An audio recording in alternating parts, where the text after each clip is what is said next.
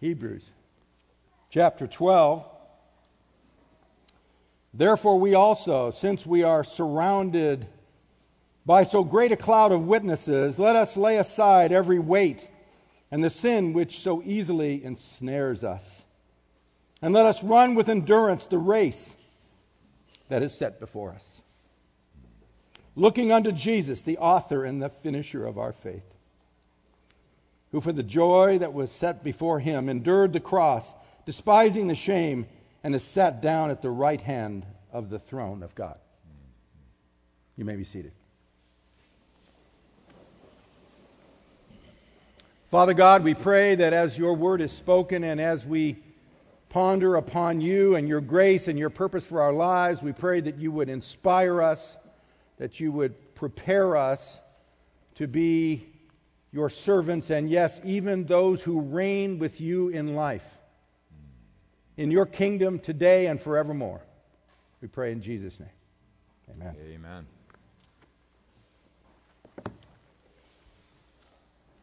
Life has its many ironies. In a world that we only see in our generation what we see with our senses and with the limited experience we have, there are many questions that come to our minds that seem to bring a dichotomy. From the time we come out of the womb, if we're a twin, we're grabbing the foot maybe of the one in front of us, pulling them down, and certainly as soon as you start having toys in the house, you realize that there is something called competition in life. In fact, it's a mini hatred if someone steals that mini Lego that older brother of yours has, right? And so it's this constant competition between men and women that begins early in life, and it's a competition that seems pandemic. Even in American society, we live in a world of external competition where it seems the god of our day is materialism, and so it's how you dress and how you look and what you drive, and that's it. And you're the winner, and they're the losers, and you're of the lower caste. But this is nothing new. This concept of competition, which is real, is the manifest doctrine of all religions in the world. An ultimate competition for life and death, for salvation that is won through works. Man, from the very beginning at the Tower of Babel, we see it, do we not? Where they gather together, and under the little, you could just see the little yellow public school buses gathering the children to lay the bricks for Nimrod's great temple to the sky, so that man could be as God and he could qualify. Man has been on this qualification in religion after religion throughout the Old Testament. In the ancient world and throughout the modern era, the competition goes on, not just between brother and sister, not just between caste and race, but a competition for the very future salvation that somehow in the heart of man everybody seeks. And that competition is a competition to the death. It's a blood thirst. I experienced that a little bit playing football.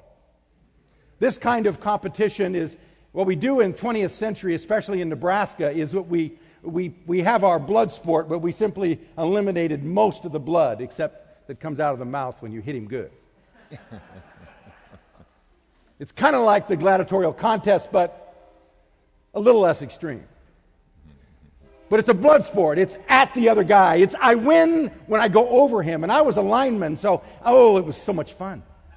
Except when I was on the receiving end. And I was an offensive lineman, and they would take me out, and I would be laying on my back with my broken knee, and I'm saying, this isn't quite so much fun.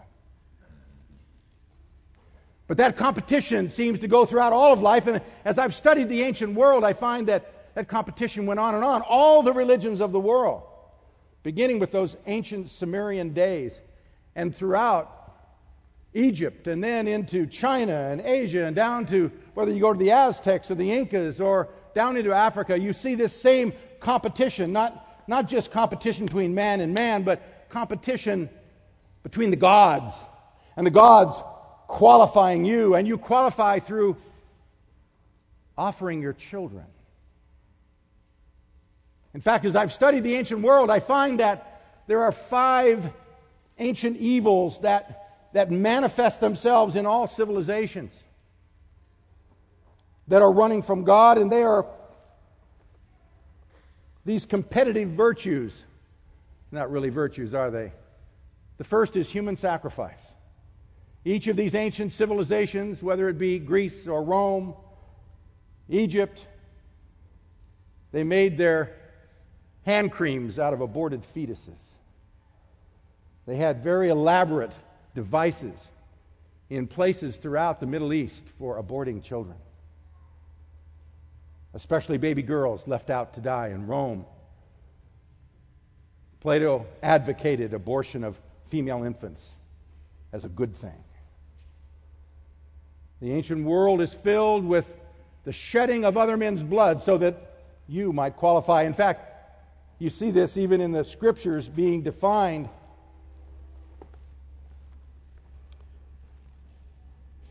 When the Bible says in Micah chapter 6, verse 7, "Will the Lord be pleased with thousands of rams, 10,000 rivers of oil?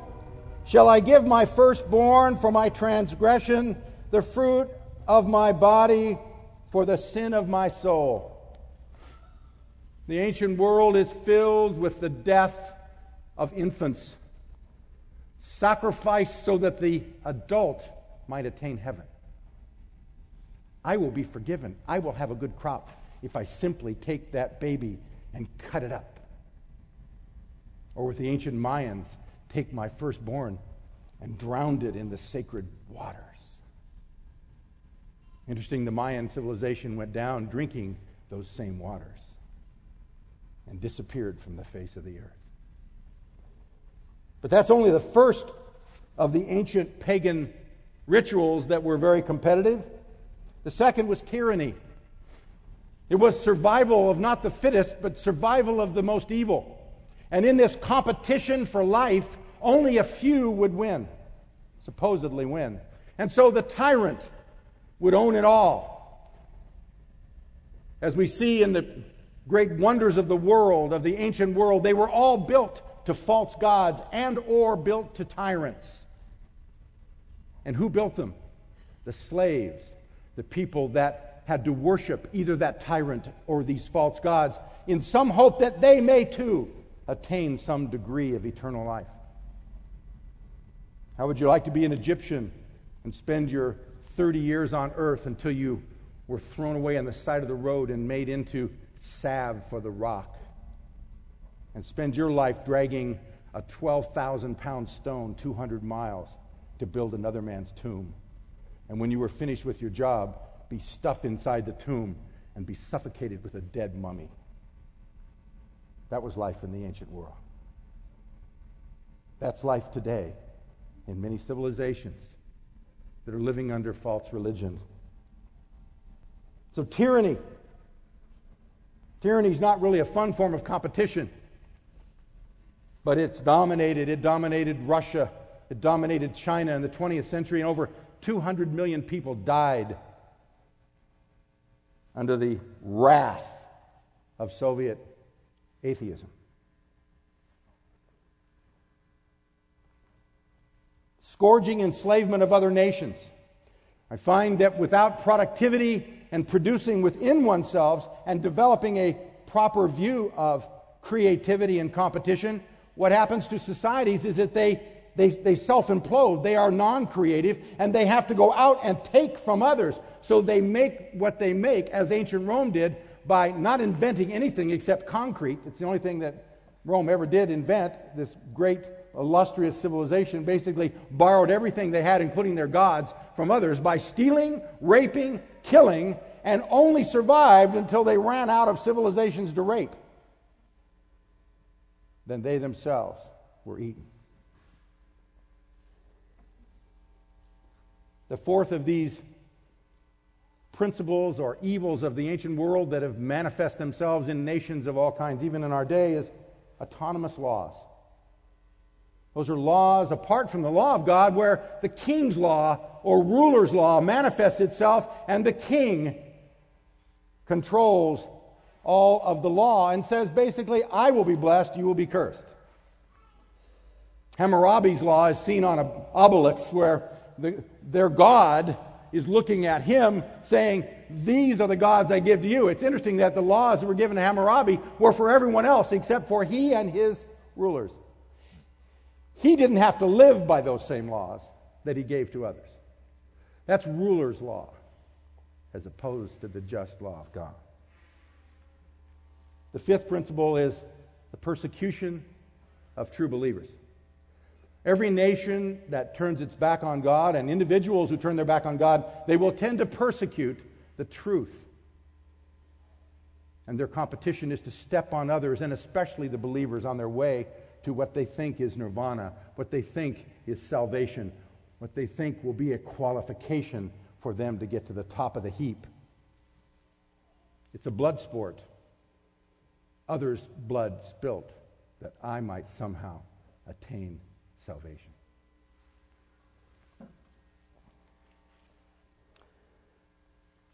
Of course, we know there's another way. And that way is seen in Scripture, and we've been singing about it all morning. Life is a competition, and we're going to talk about that in a minute. But competition in another way, in the real world, the way the real world works, the competition is already over. And God has looked to the human race and found it wanting. And every one of us died at the starting line. We're dead. We failed. Romans chapter 3. In the book of Romans, if you don't feel dead, read Romans 3. If you don't know your flesh can't do it, just read Romans 1 through 8. As we read in Romans 3, verse 9 and following, starting in verse 10, there is none righteous, no, not one. There is none who understands. There is none who seeks after God.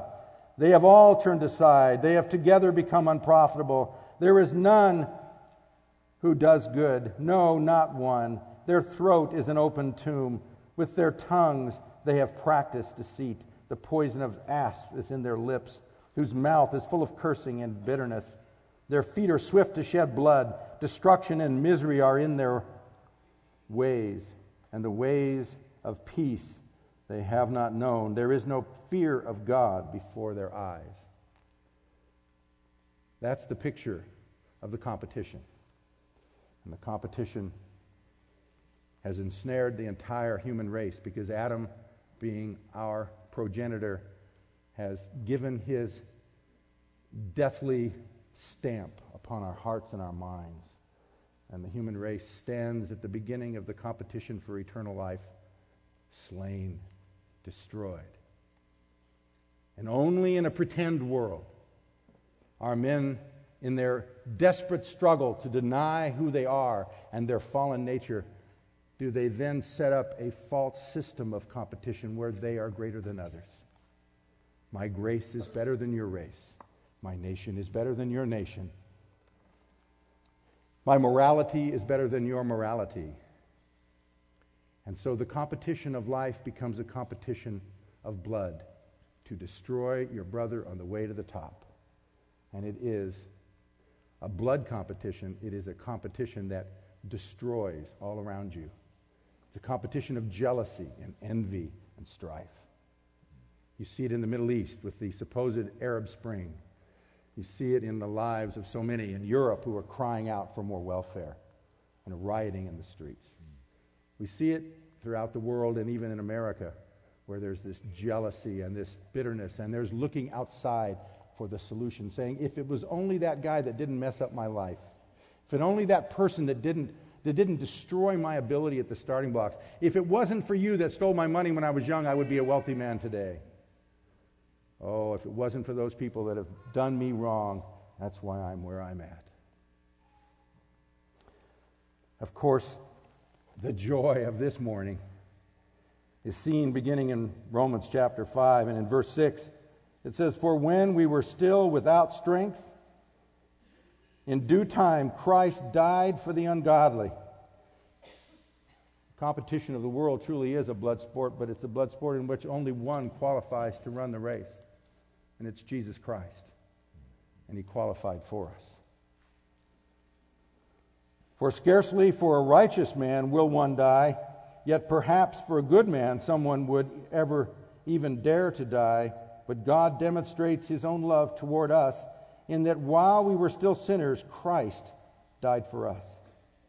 Much more then, having now been justified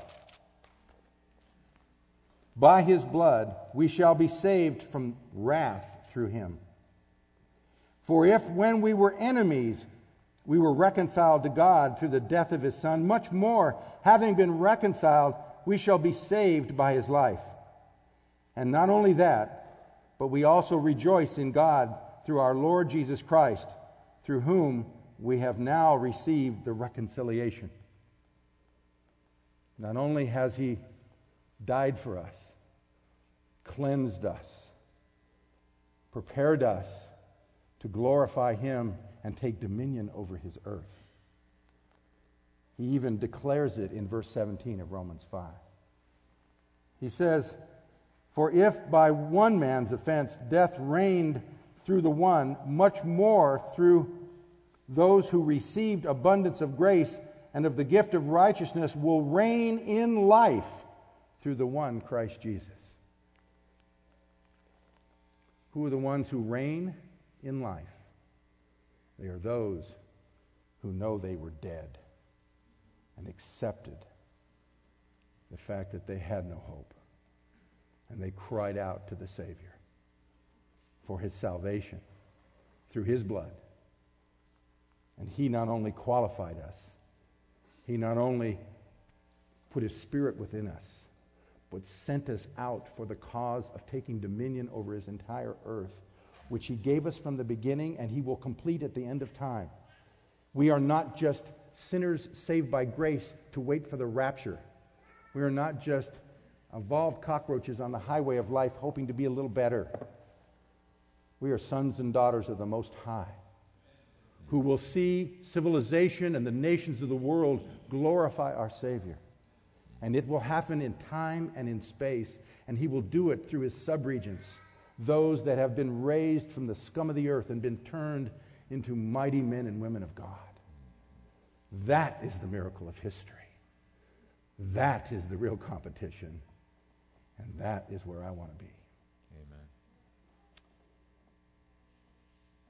Getting back to this competition idea in the Christian, because, as Christians, we're also involved in a competition. Several places in Scripture, it talks about the fact that we need to run the race, and we need to be like athletes, and we need to run and we want to win. There's no such thing as socialism in the kingdom of God. There is a sense of victory in actually walking with God and then seeing his victory and seeing it in your life and seeing it in your family and seeing it in culture and seeing it in your economics in every area of life. But how is that competition wrought? Many times when I look at the Christian community, it seems that we're going the old way of competition to get ahead on somebody else's sin. Look at him. Oh, he's got it wrong. Man, has he got it wrong. And boy, do I have it right.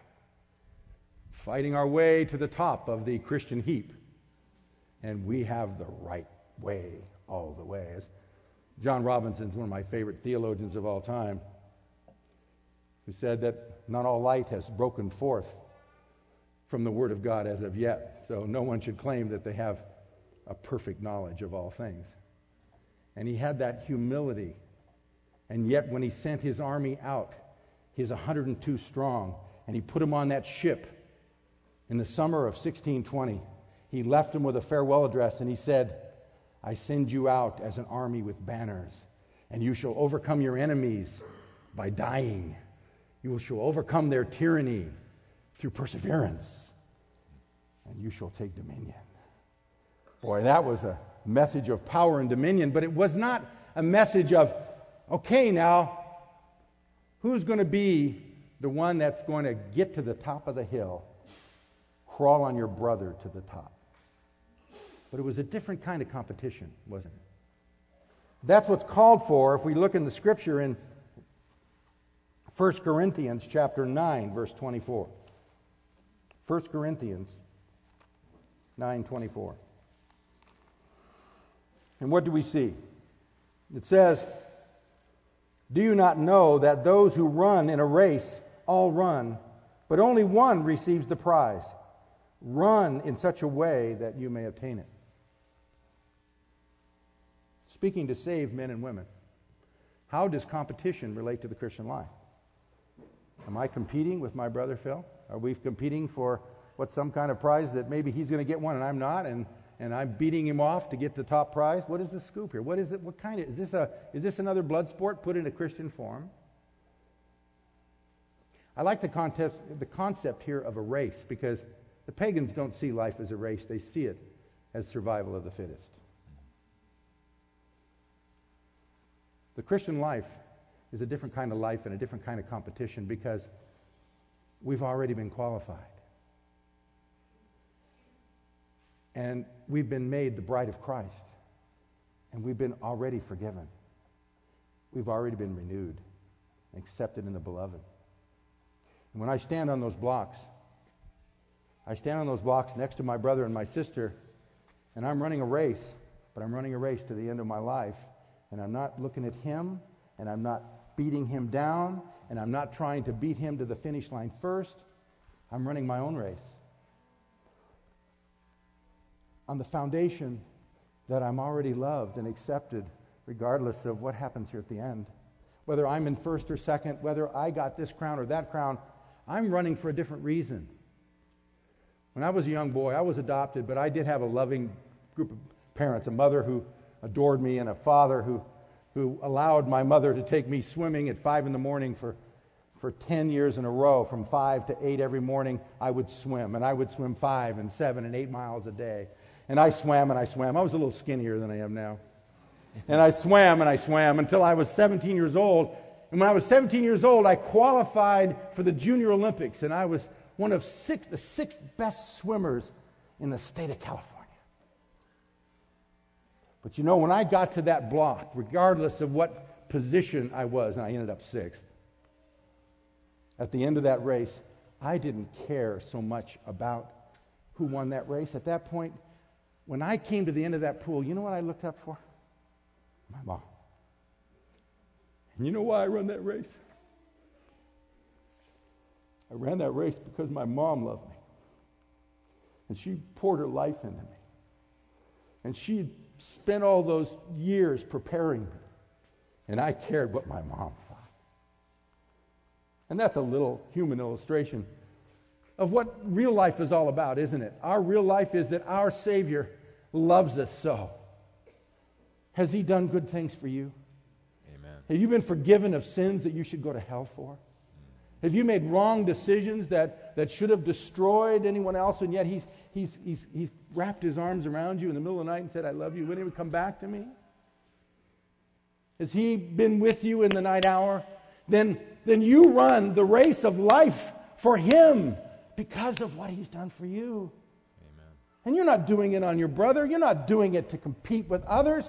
You're doing it for Him, that you might glorify Him. Then, yes, there will be crowns at the end of life. Yes, there will be great rewards, and we do want rewards. Nothing wrong with that.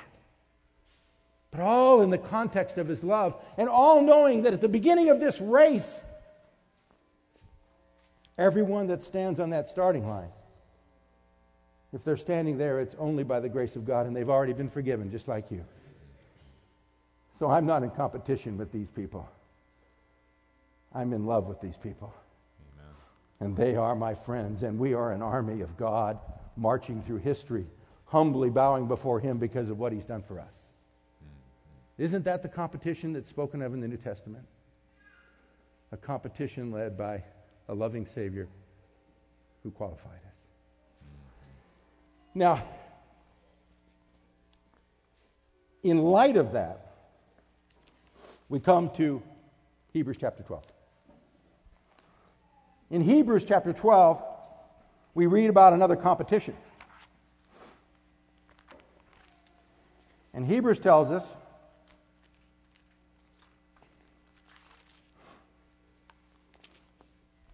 the context of this competition.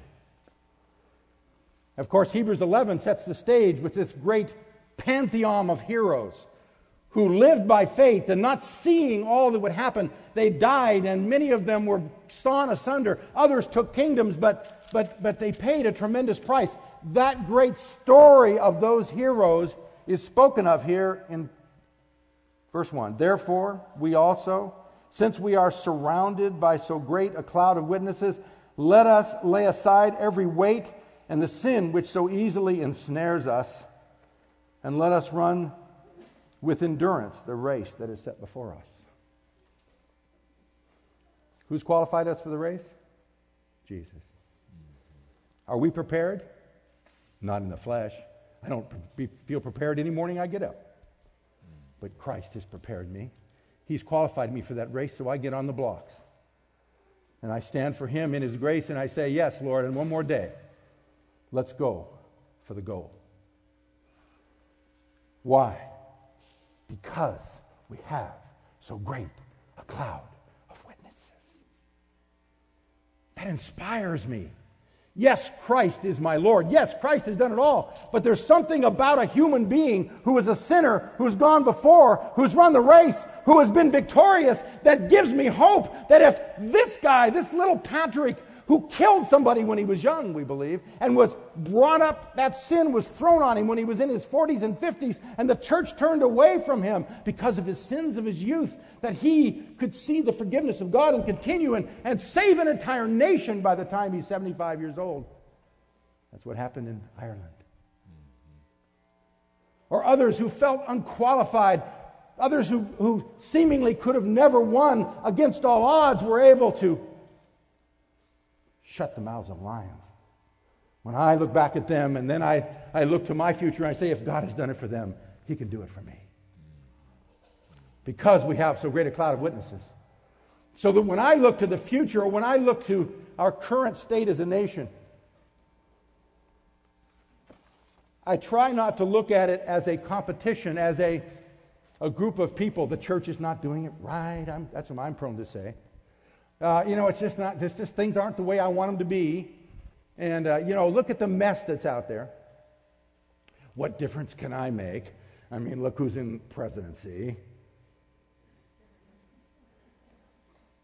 Let's look back to the cloud of witnesses. Go back with me right now to 1590. And we're going to take a walk through London. And I want you to compare your circumstance right now with somebody in London in 1590. And we have a tour guide. His name is William Brewster. William Brewster used to work for the Queen until 2 years ago when his boss was thrown in the dungeon, and he ran for his life and became an assistant postmaster in a place called Scrooby. We've called him back down to London today, and he's going to give us a little tour. And we're going to walk through London. Now, a little bit of this is fictional in that I've taken historians' polls from what London was like in the 16th century. And so all of this probably wouldn't happen to you in one day, but it could. Early in the morning, we get up from our little dank hotel room. The streets are 12 feet wide, and as we step outside, our guide calls us away to the left, knowing that raw sewage is going to be dumped down that morning upon the street, and it runs down the middle of the street in rivers. Dank smell everywhere. As we went from street to street, the whorehouses are still going wild, and people drunk, and you hear the sounds, and arms are trying to drag us in. We walk down the street and come to a better part of town. We don't think that's probably where we want to stay. So we move on through London, and we say, even though the sun is rising, the groans of these drunks continue to attack us. But refreshingly, we break out of that area of London. We break into the light and find ourselves awestruck at the west door of St. Paul's Cathedral. Hoping for spiritual renewal, we walk to the entrance and find the lottery being run by the cathedral to divest the poor folk of their last shilling. Gambling is so prevalent that George Whitstone proclaimed in 1586 there were in London more gambling houses to honor the devil than churches to serve the living God. Entering the cathedral, Brewster introduces us to the Dean of York, one of the high dignitaries of the church, and a noted usurer. Brewster explains to us that York and his associates were there making loans of 50, 60, and sometimes 100% interest to feed the gambling fever of rich and poor. As we leave the cathedral, we duck into an alley, narrowly escaping a band of highwaymen who are pillaging an entire neighborhood by the sword. Brewster explains that robbers rule the streets by day and by night. It is noon, and we come upon another open square where a crowd is gathered, drinking their wine and chewing their hard bread. They watch with anticipation as a supposed traitor has ropes tied to each leg and arm. At the command, the horses pull in 4 directions. Shh! And he is dismembered like a chicken. The lunch break is over, and the crowd disseminates. Tears stream down William's eyes. He knew this man. He was a fellow believer. What was his heinous crime, we ask? He had written a tract proclaiming the lordship of Christ over his church. Brewster pensively retorts, the punishment for such heresy is almost always death. He looks up in prayer to renew his spirit. To explain this injustice, Brewster guides us past the office of the Chief Justice of England, a lawyer, a former highwayman, a former crook named John Popham, who has been hired by the Queen to attack Christians. The postmaster explains that the Queen has appointed him, and he's called the hanging judge, except for those that bribe him. As we leave the Hall of Justice and cross the London Bridge, we can't help but focus on the heads of over 30 persons who had been executed that day for high treason. A guard on the bridge notices our revulsion and jokingly proclaims, "Sorry, you came on such a slow day. Usually we have many more heads to greet you." We enter another area of open punishment. Thousands have gathered this day. And as we enter the open field, we see that a gentleman of high ranking named Thomas Hawks is on the stake. What was his crime? Thomas Hawks had a child, a newborn, and so he did not want to baptize that child in the King's church because he saw that the immorality and sin of the church was so evil that he wanted to stay within his own congregation, a local congregation, and worship God apart from the English church. And so for that heinous crime, Thomas Hawks was going to be burned that day. Thousands had gathered to watch. Thomas, the night before, had met with his elders, and the elders were very concerned because they themselves, they knew, were about to face the same judgment, because if you stood for Christ in those days, you often faced this, especially if you were an elder or a leader.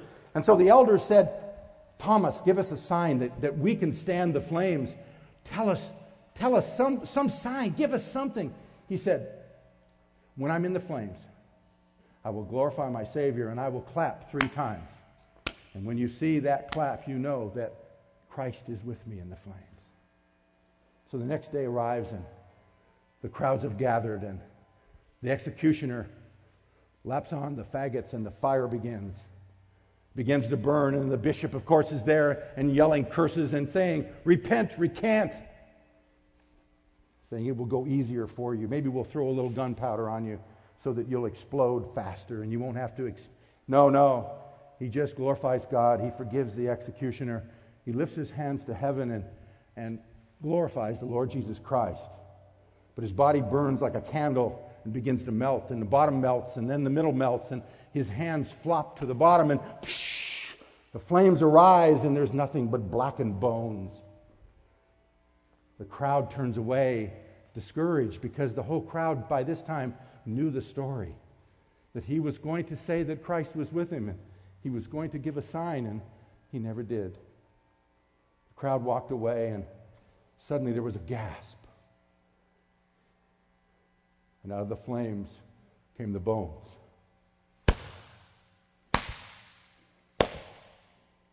And flopped back into the fire. The crowd turned and grabbed the executioner and threw him in the flames, grabbed the bishop and threw him in the flames. And that was just about the end of human sacrifice by flames in England. The people of England had had it, and they had seen the power of God in a martyr's life.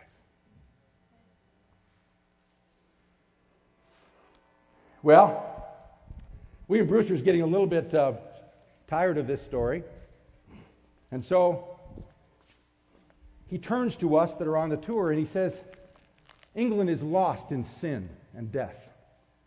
So I'm starting a Bible study up in Scrooby in my house by candlelight. Won't you join me? And we're going to believe God for a thorough reformation. We turn away in horror, not believing that this could ever change. We know the Lord's return must be soon. And so we hunker down, hoping that we will not face the same fate as Thomas Hawks. Well, 7 years later, you start this little congregation. 4 more years later, they're persecuted out of England. 30 years later, they found the greatest Christian republic the world has ever known. They're called the Pilgrims. Not only that, but before we're too quick to judge England, we should remember that God cleansed England with the plague in 1603. 150,000 died in London alone. And then in 1646 with the great fire that wiped out the entire city and the rats that caused the plague. After that, of course, there was the Puritan Reformation that swept through and brought godliness and Christianity into England. And even after they had fallen away in the late 18th century, they were brought back by John Wesley and George Whitefield, and revival broke out again in England, and the greatest missionary movement the world has ever known, brought on by 2 countries. And William Brewster was right in the middle of it, believing God for great things, running his own race. You run the race for God. You always win in the long run, because you do not run alone. You run with the army that is victorious, that is winning. Amen. Sometimes you just don't see it in the moment in which you're living. By 1735 in America, we were in the same boat. We had left our pilgrim heritage, and there were more brothels in New England than there were churches. And only 10% of the people were going to church. People were lost as a goose, to use Marshall's terminology. They didn't know God until a man named George Whitefield began to give sermons up from Savannah, and another man began to preach in his little church in Connecticut, and sinners in the hands of an angry God turned to repentance and revival in the hearts of the people. And 1/3 of New England was saved in a period of 20 years, and 1/2 of the South was brought to faith in Christ. They were brought back to the principles of self and civil government and created the world's second constitutional republic after the Hebrew Republic from 3,000 years before. And we say it can't happen again.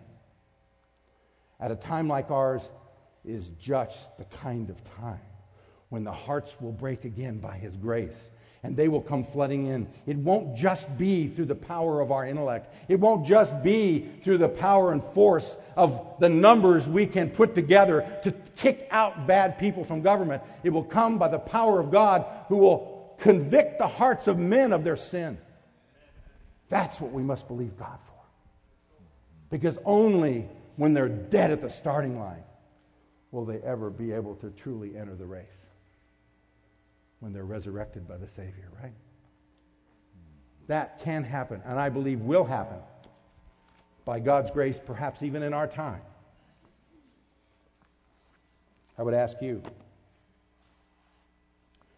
are you running that race that you might win? It's spoken of in Hebrews. And what it is that's holding you back. What's holding you back is economics? Is what's holding you back a bad mother or a bad relationship or something you had in your past that didn't qualify you? I think this passage deals with that. It says we lay aside the sin. Has that been handled? By Jesus Christ, it's been dealt with. Put it aside. You're no longer that. That's the dead flesh. You're dead to that. You're alive to Christ. And then what is this other thing, the weight? This weight thing, I have to deal with this. on a daily basis. This illegit thing with me. I don't know what it is for you, but I feel unqualified. I wake up some mornings and I think, I'm an illegitimate child. I don't even know who my father and mother are. I don't think it's right that I should even preach. I don't feel qualified. I got weights in my life. You got any weights in your life? Not even sins that you're doing right now, but weights that just hang on you? That you put in the back of your car so you get less mileage? You actually just don't go far in the Christian life because you're holding yourself back, because you're hanging on to the past. You're hanging on to things that are just weights, and you almost defeat yourself. Ever been there? You really don't want to succeed? Because it would almost disprove what you feel about yourself? Putting aside those weights. I'm not what I say I am. I'm what Christ says I am. I'm a new man in Christ. I'm a prophet, priest, and king to the Most High God. And I've been called with a high calling. And I can stand before you today and proclaim the kingdom of God in its victorious future. And I should be not afraid to do it. Because I'm his son. And you're his son. And you're his daughter. We go forward in that confidence, not in our own. And so we do run the race. Fixing our eyes on Jesus, the author and the perfecter of our faith, who for the joy that was set before him endured the cross, despising the shame. And he sat down at the right hand of the Father. What was his goal? It was to die for our sins, to then be enthroned on high, to rule over the entire universe with his Father, right? Did he accomplish his task? Yes. What a task do we have? We've been given the task to be fruitful and multiply and fill the earth, to take the Great Commission, to disciple the nations throughout the world. And that task is not given to us so that we might fail. It's given to us because we will win. Amen. We will accomplish what God has called us to do. So let's go forward in confidence that he has won the victory and he has qualified us for this race. And let us run with joy every morning that we have that privilege, just like I did for my mom, to run in a race that I've already qualified for. Say, how did I do, Mom? But now it's a much higher calling. Now it's our Savior, our God. And we look to him and say, oh God, I run for you. Let's pray. Lord God, I thank you. Thank you for this wonderful congregation that loves you, that understands your power and your sovereignty. And I pray that you would lift them up and raise them up and use them in such a mighty way to bring revival to this area and to this country. Lord God, we thank you for what you're doing. We thank you that even though we do not see all that is happening, we know that you are at work to bring about your kingdom on earth as it is in heaven. And so we look forward to that day, and we dedicate ourselves to your race, that we might come to the end of our days and hear at the finish line, well done, good and faithful servant. We pray these things in Jesus' name. Amen.